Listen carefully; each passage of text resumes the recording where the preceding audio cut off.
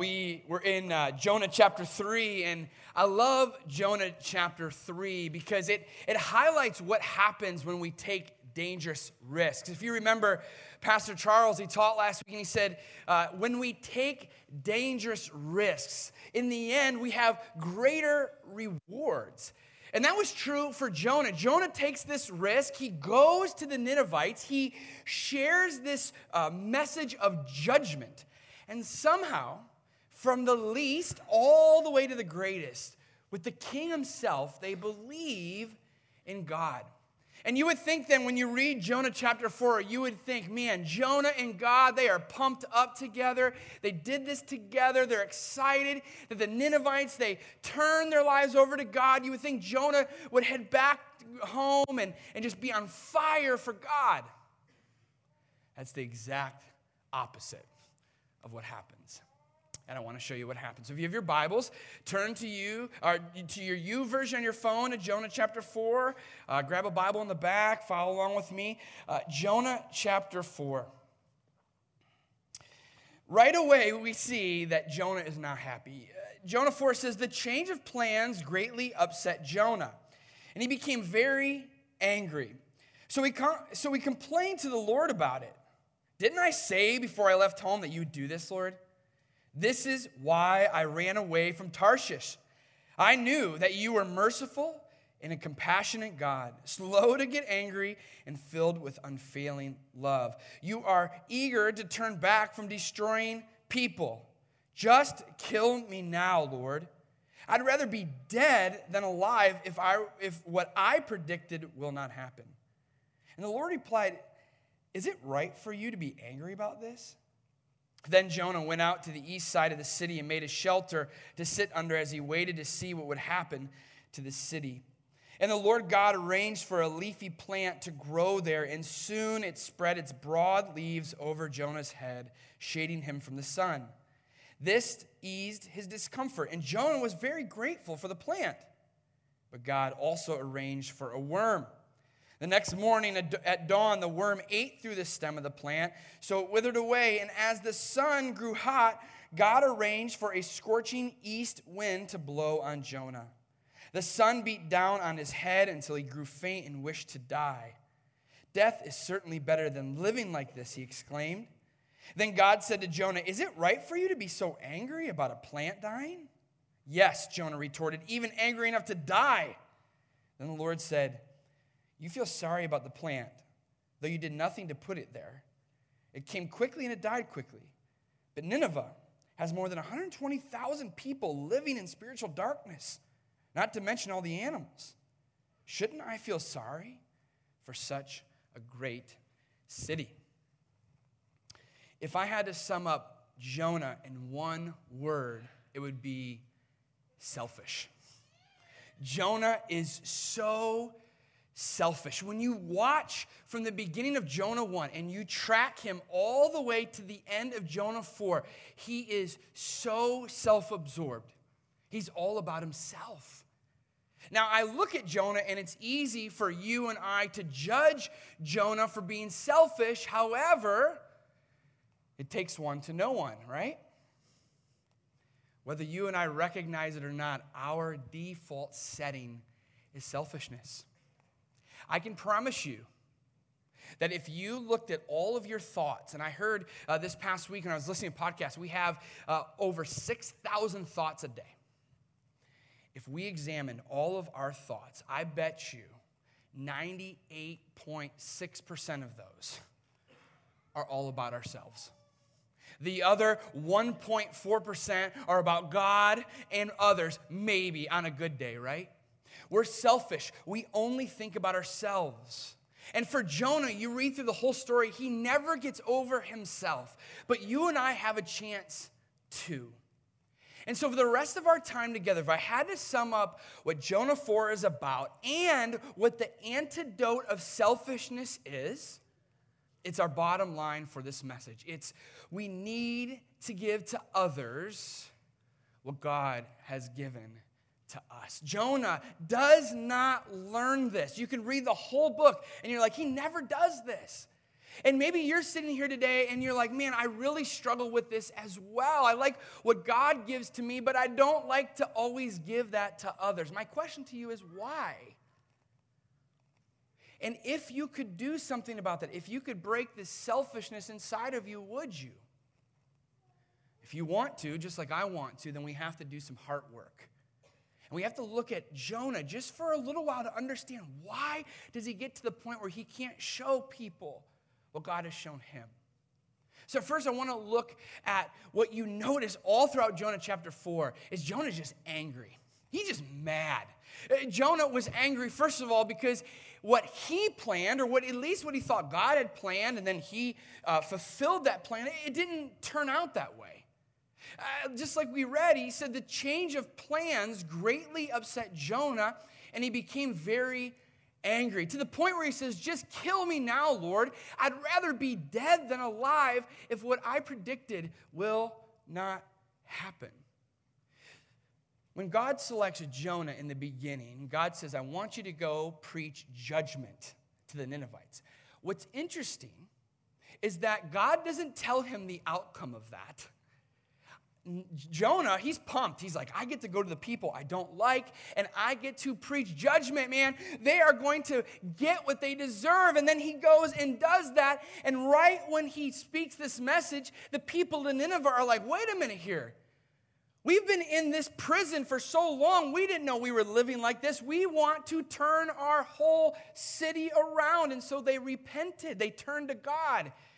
And when you repent and you turn to God, God honors that. He loves a repentant heart. And he shows them mercy. And Jonah can't stand it. Why? Why is he so angry? One of our favorite toys in our house is a Jack-in-the-Box. All of my kids have loved this toy. And my daughters especially, who are currently 3 and 2, they love when we get the Jack-in-the-Box out. And so we get it out and we start to do it. And they're already giggling.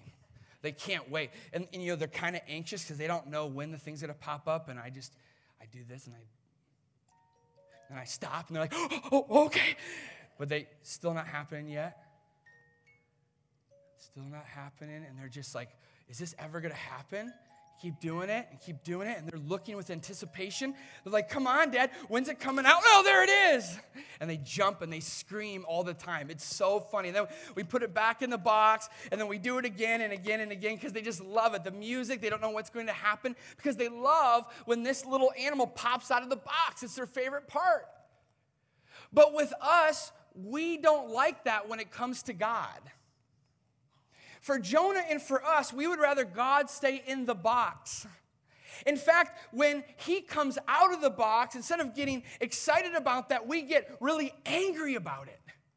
Like, God, here's what I had planned. Here's what I had planned for my life. Here's what I had planned for my spouse. Here's what I had planned for my kids. Here's what I had planned for my job. And then when you jump out of the box like that, it doesn't make me excited. It makes me angry. You see, God can't be contained in a box, and oftentimes we do.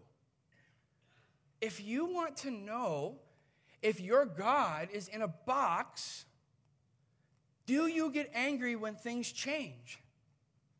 Do you get angry when your plan doesn't go your way? Do you get angry when God blesses somebody that doesn't deserve it, even though you think you deserve it? My question to you this morning is, Jonah was angry because he wanted to control God. And he figured out pretty quickly he can't. For you, do you control God or do you allow God to be in control? I'm going to ask that question again. It's very important to recognize the answer to that question in your life because your life will go in 2 different directions as a result. Do you control God? Do you put him in a box and just pray he doesn't come out? Or do you just smash the box and allow God to be in control? Because when you allow God to be in control, you won't be angry with the outcome, but when you do, oh man, you And God and the people around you, they pay for it. And for Jonah, he was so angry that what he had planned didn't go his way. But it's so much deeper than that. The reason also that Jonah is angry is because he's angry with the character of God. Last night, Paul and I, we were sitting at our little counter, and all of our kids were down in the basement, and they were playing well. And usually, when they're playing well together, it ends up in a fight. And there are sometimes when we're sitting around and Paul and I will take bets, who will be the first kid to cry? And I won't tell you which one, Micah, our 5-year-old, will cry first. If he was here, I wouldn't say that because he'd be very angry that I talked about him. But he's usually the one. And sure enough, we're enjoying some dinner together. We were talking about some things, and all of a sudden, you start to hear the beginning of a fight. And then Hudson, my 7-year-old, and Micah, they're yelling at each other. And then all of a sudden you hear them pounding up the basement stairs. And they're saying nasty things to each other. And then I go to the top of the basement and I look down and there's Hudson and Micah. And I didn't say a word. I gave them the dad look. And they knew. They stopped and they looked at me. And I just stared back at them. And all of a sudden, they each became little lawyers. They started to defend themselves and then give evidence of why the other person should be in trouble. And I'm sitting there, and I look to my oldest, Hudson. I get to take Hudson to school every day. It's a really great time. But the mornings with Hudson sometimes are not fun. He's either not motivated at all, or he's overly motivated, and there are consequences oftentimes because of his choices. And one time, we like to sometimes watch my phone in the car. We like to either watch like sports highlights or things like that, and we talk about it. And I told Hudson right before we got in the car, he did something wrong, and I said, "You are not getting the phone." And he was angry. He started crying. Then we got in the car, and we're driving, and we didn't say much to each other, and I just said, "Hey, Hudson, I'm going to give you the phone." And he goes, "Why?" So that's grace. Getting something you don't deserve. Ooh, Hudson likes grace. He always asks for grace now. When I say no, he'll literally say, "Dad, grace." And I said, "Well, okay, not every time," but just trying to teach him what that is. And so last night, here we are. They're playing little lawyers. I finally said, "Enough." And I look at Hudson. I said, "Hudson, do you want grace?" And he said, "Yes." And I go, "Hudson, does Micah deserve grace?" And he goes, "No." And I leaned back and I looked at my wife and I said, "I'm going to share this story in Norwalk tomorrow." Because Hudson recognized I like it when Daddy shows me grace. But if my enemy at the time gets grace, I don't like that. And that's exactly what happens here with Jonah. Jonah has a problem with the character of God. And the funny thing is, he knows the character of God very, very intimately. In fact, he almost gets sarcastic with God. He's like, "Didn't I say before I left home that you would do this, Lord?" He knew that God could respond this way. And then he says this, "That's why I ran away from Tarshish." And then you would think he would be like, "Because you're such a jerk. You're so mean. You don't care." And yet he says, "I knew it. I knew that you're merciful and compassionate God, slow to get angry, filled with unfailing love. You are eager to turn your back from destroying people." You would think Jonah would be like, "Yes, thank you, God," but he is so angry. Now, what's interesting, he never gets angry when God rescues him when he's about to die. We'll see in a few moments he doesn't get angry when God takes care of a need that he wants. He likes that part of God. In fact, he knows that God is this way and will always be this way to his people. In Exodus 34, 6-7, it says, "The Lord passed in front of Moses, calling out Yahweh the Lord." And this phrase is found 9 times in the Old Testament. It's like a chant or a mantra to the Israelites. The God of compassion and mercy. I'm slow to anger and filled with unfailing love and faithfulness. I lavish unfailing love to 1,000 generations. I forgive iniquity and rebellion and sin. Jonah knows this is what's going to happen. He loves it for himself, but he doesn't like it for other people. Do you? You like it when God's kind to you, when he blesses you, when he loves you, when he forgives you. what about people that you don't like? People of another nationality? People of a different country? People that don't believe the same thing as you? People that live a different lifestyle than you? People who don't come to church? People who just do horrible things and yet it seems like God blesses them. Do you ever get mad at God for that? Oh, I do. I like my God to be in a box. But when God pops out and he does what I don't like him to do, man, it's so easy to have a problem with his character. And whether you recognize it or not, oftentimes we do. We get angry with God, not because he doesn't bless us, but because he blesses other people. And it would have been just great if Jonah and even us, we just simply celebrated God for being God. Let's put that on the screen. Celebrating God for being God. Wouldn't it be great if Jonah just said, I knew you were going to do this, God, and that's why I went to Nineveh, because I thought there was a chance that you would bless my enemies, and you did. Praise God. Hallelujah. But he doesn't. He reminds me of the story in Matthew 18, the parable of the unforgiving debtor. I'll read a portion of this to you. He says, Jesus says, the kingdom of heaven can be compared to a king who decided to bring his accounts up to date with servants who had borrowed money from him. And then it says that this servant who he chooses that he wants to repay, he owes millions to this guy. And this guy knows there is no way he can pay it. In fact, he knows that if he had to pay it, he would be in debt more to the king. They'd have to sell everything. His family would even suffer because of this. And he begs and he pleads. And somehow this king forgives the debt. All the things that he owed him, he just says, you know what? Go in peace. Now, you would think this dude would be on a mission to show God's kindness. You would think like Jonah. Jonah, God saved your life by allowing you to be swallowed by a fish. Of all the people, you should be going out and telling people about that God. But Jonah doesn't, and either does this wicked servant. Because when the man left the king, he went to a fellow servant who owed him a few $1,000s. Remember, he was forgiven millions. This guy, it was pennies compared to what he owed. And he grabbed him by the throat and demanded instant payment. This guy is forgiven a lifetime of worth. He is so grateful. Then he goes out to a servant and he grabs him by the throat and says, give me what I deserve. And he doesn't relent. And the king finds out about this and he's like, wait a minute here. He's like, you evil servant. I forgave you that tremendous debt because you pleaded with me. Shouldn't you have mercy on your fellow servant just as I had mercy on you? He's like, look, I showed you kindness. I changed your life. Shouldn't you go out and do the same thing? And wouldn't it be nice if we had that same response? Wouldn't it be nice to know, man, what Jesus has done for me? I want every person to experience that, whether I like them or not, because I understand how it doesn't just change my life, but it changes my eternity. But we don't do that.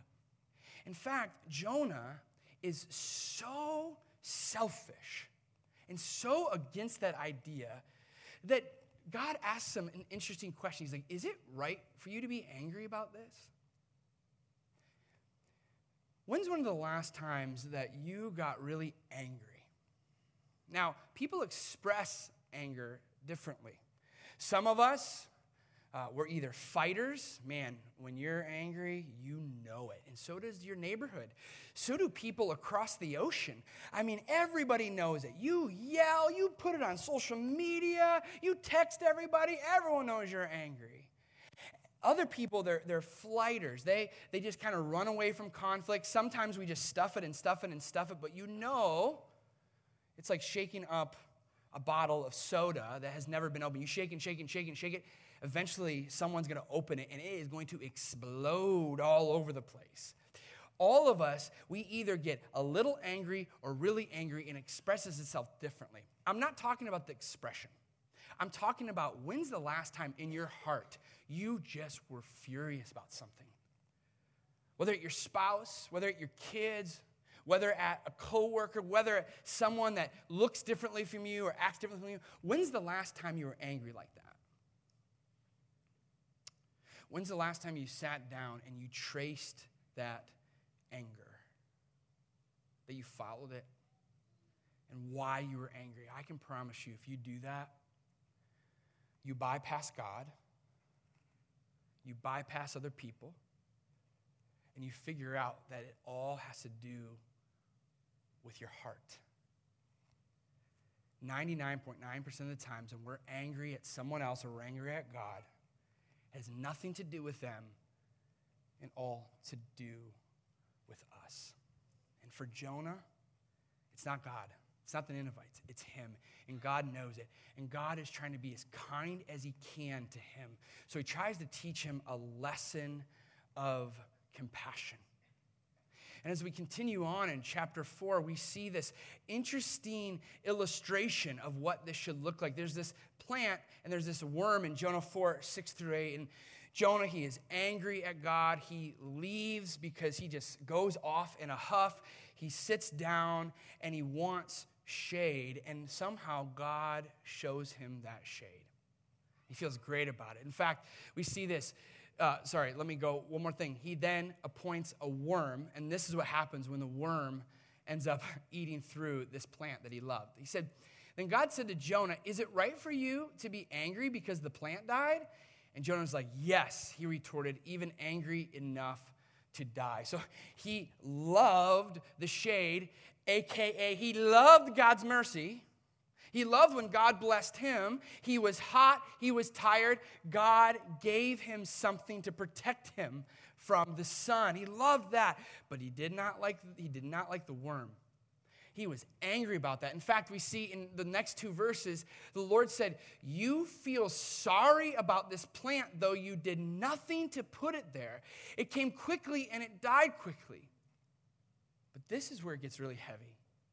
But Nineveh has more than 120,000 people living in spiritual darkness, not to mention all the animals. Jonah isn't mad at the plant dying. He's mad that the plant's not protecting him anymore. He's mad that he does not have shelter from the sun anymore. He's mad because who he is and what he's lived his life for is getting rocked. Because God is trying to shake him of what we see in him, which is his pride. He is so prideful. The definition of pride is literally being self-absorbed. You know what's interesting? Did you notice every time that something rocks Jonah's boat, he responds in anger? When his pride or his selfishness or his self-absorption is threatened, he reacts and responds, whether that's at God or whether that's at other people. Tim Keller says it best, those who live self-absorbed lives live miserable lives. The more selfish you are, you think the more happy you would be. But in reality, the more selfish you are, the more miserable that you are. And God is trying to do whatever it takes, whether it's a storm or a fish or a plant, to wake him up from his pride and his self-absorption. Because pride destroys compassion. I promise you, when you live a prideful life, what you're really doing is you're just looking at yourself the whole time. And when you live your life like this and you are curved inward and you're always looking at yourself, you will never see the needs of somebody else. There are some of us in this room who we don't have time to show kindness or love or help other people because we're so consumed with ourselves. And the definition of compassion isn't pity. It's actually stepping in their shoes and helping them physically, helping them spiritually, helping them emotionally, helping them relationally, helping them monetarily, whatever it is, you're actually doing something about their situation. And some of us don't have that capacity, not because we can't, it's because we won't. And we won't because we're too self-obsessed. We're too curved inwards. We're too self-absorbed. The only thing that produces compassion, the only thing that would help Jonah understand that these Ninevites are just like him, they just live their lives differently. Isn't that funny? Have you ever judged somebody, you look down on somebody? Do you know you and I are one decision away from being that person? I mean, we are the same person. It just, our junk looks differently. And the only way to really see that, because we like to say, oh, well, I'm here, and then those who are drug addicts are here, those who are in prison are here.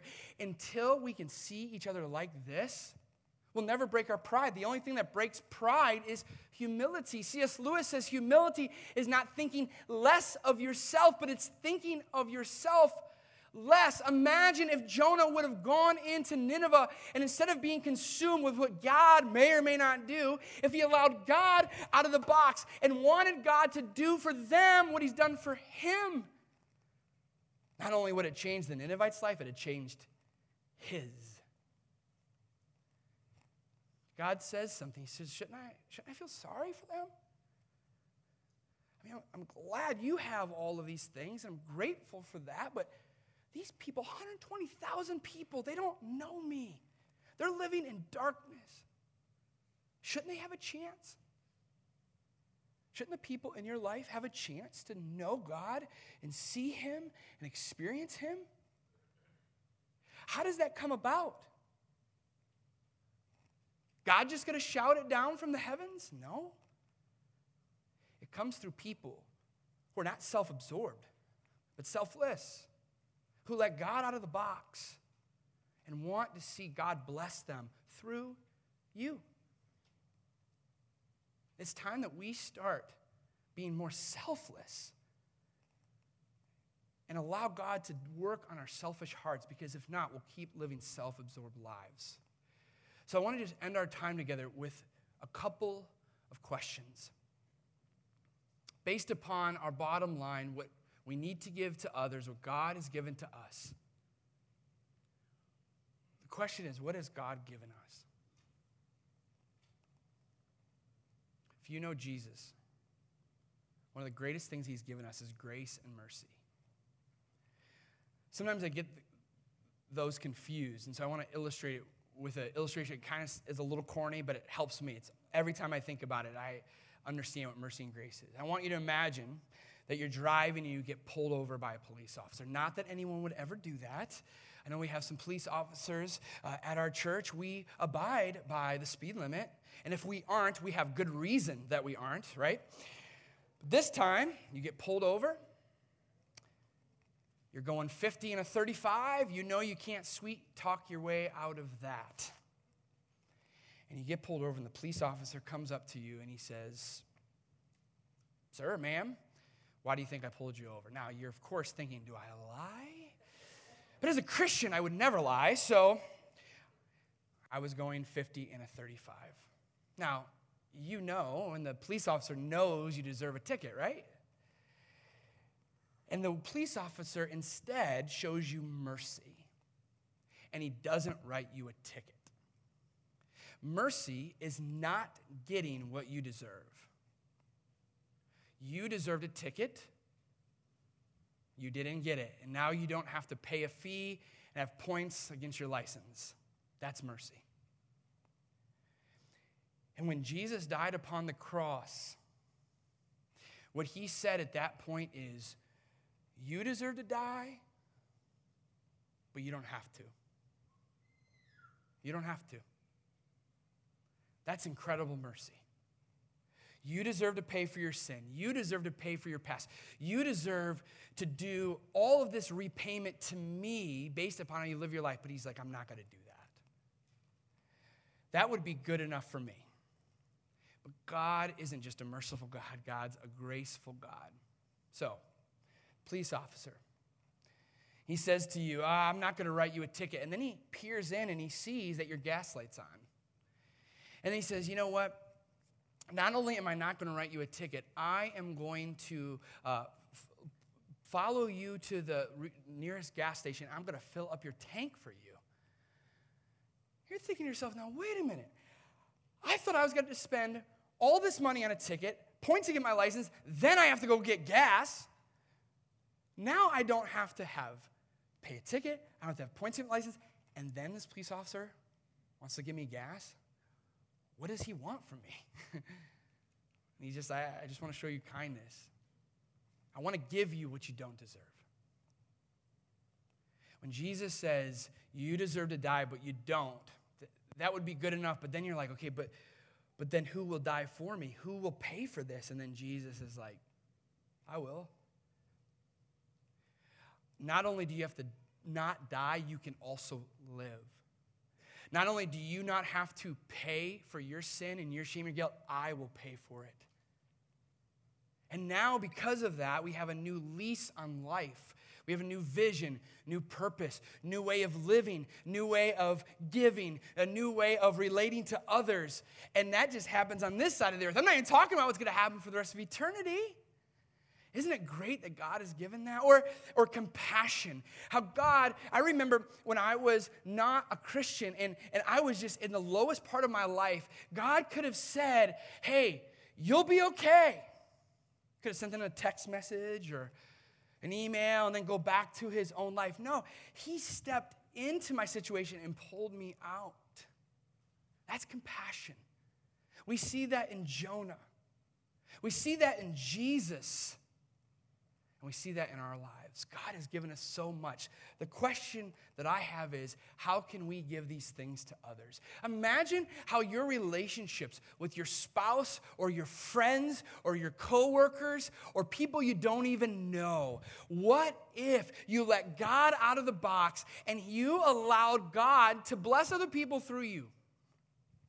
That instead of just getting angry at when life changes or angry when other people get their way or angry when you don't get what you want but other people get what they want, instead of just getting so selfish, let's live selflessly and give to others what God has given to us. When your spouse may deserve a word or two back to what they said to you, what if you didn't say anything? In fact, what if you said something kind to them? Ooh, that's tough. Paula and I get into it, I was like, let's go. Mercy and grace can wait. But when I give it, holy smokes, does it change everything. Oh, it ends the fight. And it actually increases our love. But if I would have held that back from her because the injustice that happened to me or I'm angry about something, you know how that's going to go. The people in your life, your kids or your coworkers or people in your life, they need mercy and grace from you. And you may say, but Eric, they don't deserve it. And I would say that's exactly why you should give it, because you didn't deserve it either. And when we live that way, holy smokes, you don't have to live self-absorbed anymore. You don't have to live a miserable life anymore. You get to live a life that is limitless because of that. Mercy, giving people. I say mercy, don't giving them what they deserve. Grace, giving them what they don't deserve. And then compassion, not just, hey, heard you're having a bad day, send them a text message, send them an email, tell them everything's going to be okay. No, step into their lives, help them. Be there for them. Do whatever it takes to show them that you care, because God has stepped into your life to show you how much he cares. You know what's so great about the end of Jonah? You know how it ends? We don't know. I love that. Now, there is an epilogue or another conclusion to the book of Jonah we'll look at next week in the book of Matthew. Jesus talks about Jonah. But the story of Jonah, Jesus talks to Jonah, shouldn't I give compassion to this city? And we don't know if Jonah is like, yes, you probably should, or honestly, he probably doesn't. He's probably like, no, and he starts whining again and getting angry all over again probably. But he doesn't, we don't have a end of the story. I don't know why, but let me tell you why I think it's there. Because you and I get to decide how it ends. Not in Jonah's life, but in ours. You can live a life of Jonah, And you can receive from God but not give, or you can give to others what God has given to you. I hope you and I choose that life. It's an incredible life to live. Let's pray together. Father, thank you that you have overwhelmingly blessed us, and how often we see that in our lives, and how often we don't want to give that to other people because we are so selfish. We're so prideful. We put you in a box. Lord, shatter the box that we've put you in. Help us to show people what you've shown us. Will that be hard? Absolutely. Will it be worth it? Absolutely. God, help us to live the way you lived. In Philippians 2, you came as God but gave your life away. Help us to do the same. In Jesus' name.